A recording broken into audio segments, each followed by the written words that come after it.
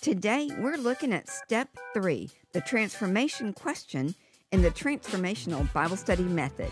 I'm Jean Weiland, but it's all about Him. Welcome to a fun place to get serious about Bible study.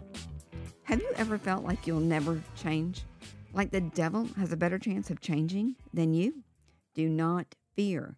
This is what the third step in the Transformational Bible Study Method is about: transformation. Years ago, I texted a picture to my children taken from inside a house with a view through a big picture window to the front yard. Then I asked the kids, where was this picture taken? If I remember correctly, only one of the three figured it out, and only because she recognized the front yard. She recognized the outside, not the inside of the house.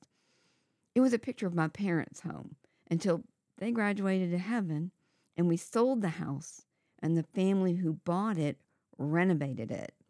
They renovated it until it was absolutely unrecognizable, except for the outside, and interestingly enough, the upstairs. The work the builders did transformed my parents' house. The work the Holy Spirit does in His children, in Christians, through God's Word, transforms us even more. The results of a transformed heart is the most stunning work. And this is what the third step in the Transformational Bible Study Method is about. The question step 3 asks is, if I believe and act on what God has revealed, how will my heart be changed and my life be different tomorrow? How will the truths I'm reading in the Bible change the attitudes and the motivations of my heart, which will affect my actions? How will they be different? In other words, what does it look like to believe and act on God's Word? This step helps us see what it looks like to truly believe the truths of God's Word, and it reveals whether or not we do.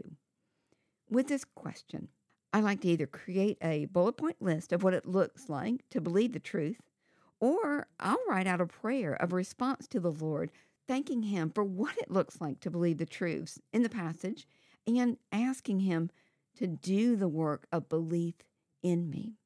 As I write out my list, I use the words I will rather than I can. This is an important distinction because if we believe His Word, it's not just that we can trust Him, we will trust Him.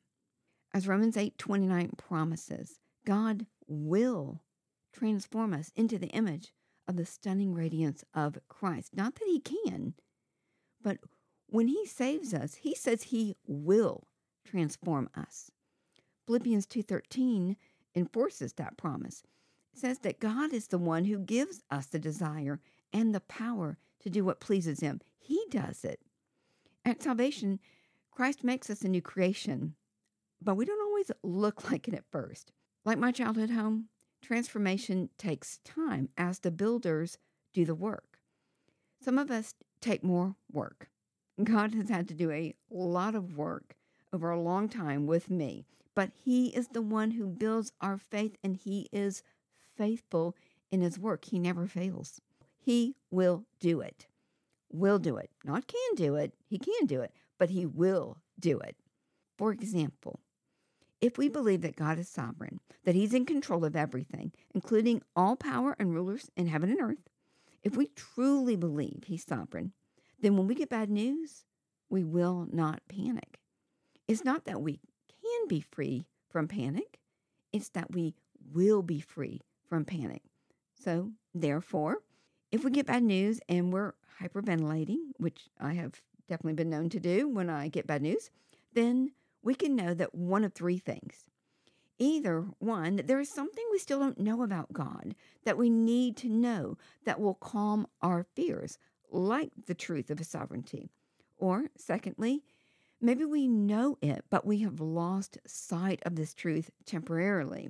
Temporarily, we're just not believing it because our panic attack is making us forget, and we need to remember the truths that we forgot.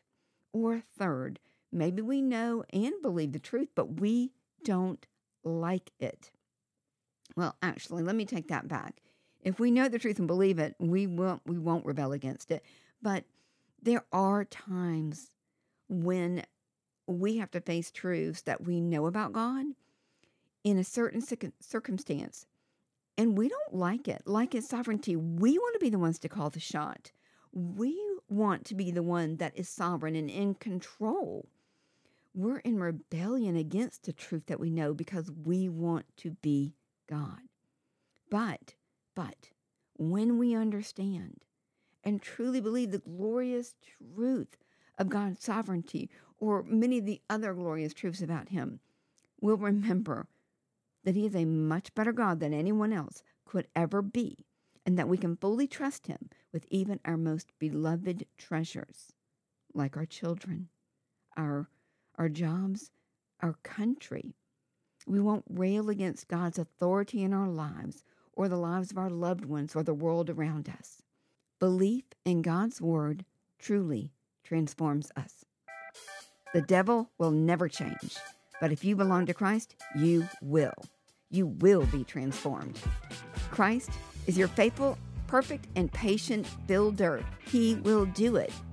Will you believe? Thank you for joining me today. If you like what you heard, share it with others, hit the subscribe button, and write a review on your favorite podcast app. I'm Gina Weiland, but it's all about Him.